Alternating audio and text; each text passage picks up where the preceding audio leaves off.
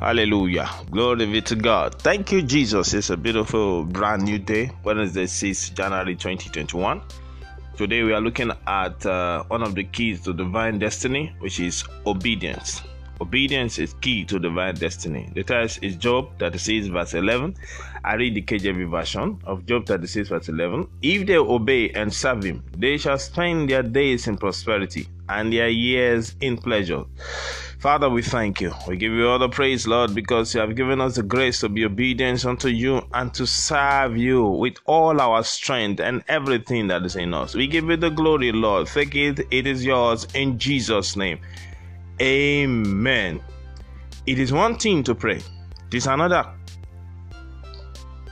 to listen and receive instructions from his mouth. However, as good as this is, if you do not obey the word, then it is all efforts in futility.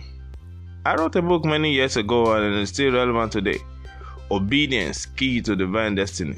If you must receive all that God has ordained for you, then you must be ready to obey.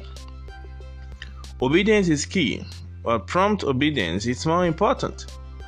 Delayed obedience is as good as disobedience. If God says something, be determined to quickly obey. God is looking for believers who will promptly obey him and run with every single word he will drop in your spirit. Will you be one? Unfortunately, many believers pay lip service to the issue of obedience. You only want to obey when it is convenient for you. No. If you must experience exceeding abundance this year, then you must be quick to obey. As soon as you hear his voice, harden not your heart, yield, obey in full, and watch God honor his word in your life. Some of the instructions might not make sense, but once it is from God, please do, because it makes faith. Faith is the substance of things hoped for, and the evidence of things not seen. If you can see it, then you no longer need to walk by faith. Remember that as a believer, we walk by faith and not by sight. Do you want to prosper in 2021 and beyond? Then learn the art of immediate obedience. I love the way the Living Translation puts it. If they listen and obey God, they will be blessed with prosperity throughout their lives. Isn't that amazing? Isn't it wonderful? Just obey. Just obey. It's that simple as that. All their years will be pleasant. Hallelujah. Did you see that? God wants all your years, not just this year, but all your years to be pleasant.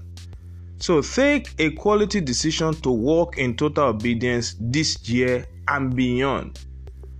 When you are going to obey, why do you delay?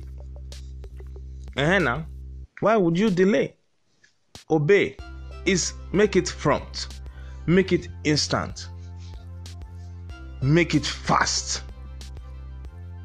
Wow, isn't it amazing? Look at it again.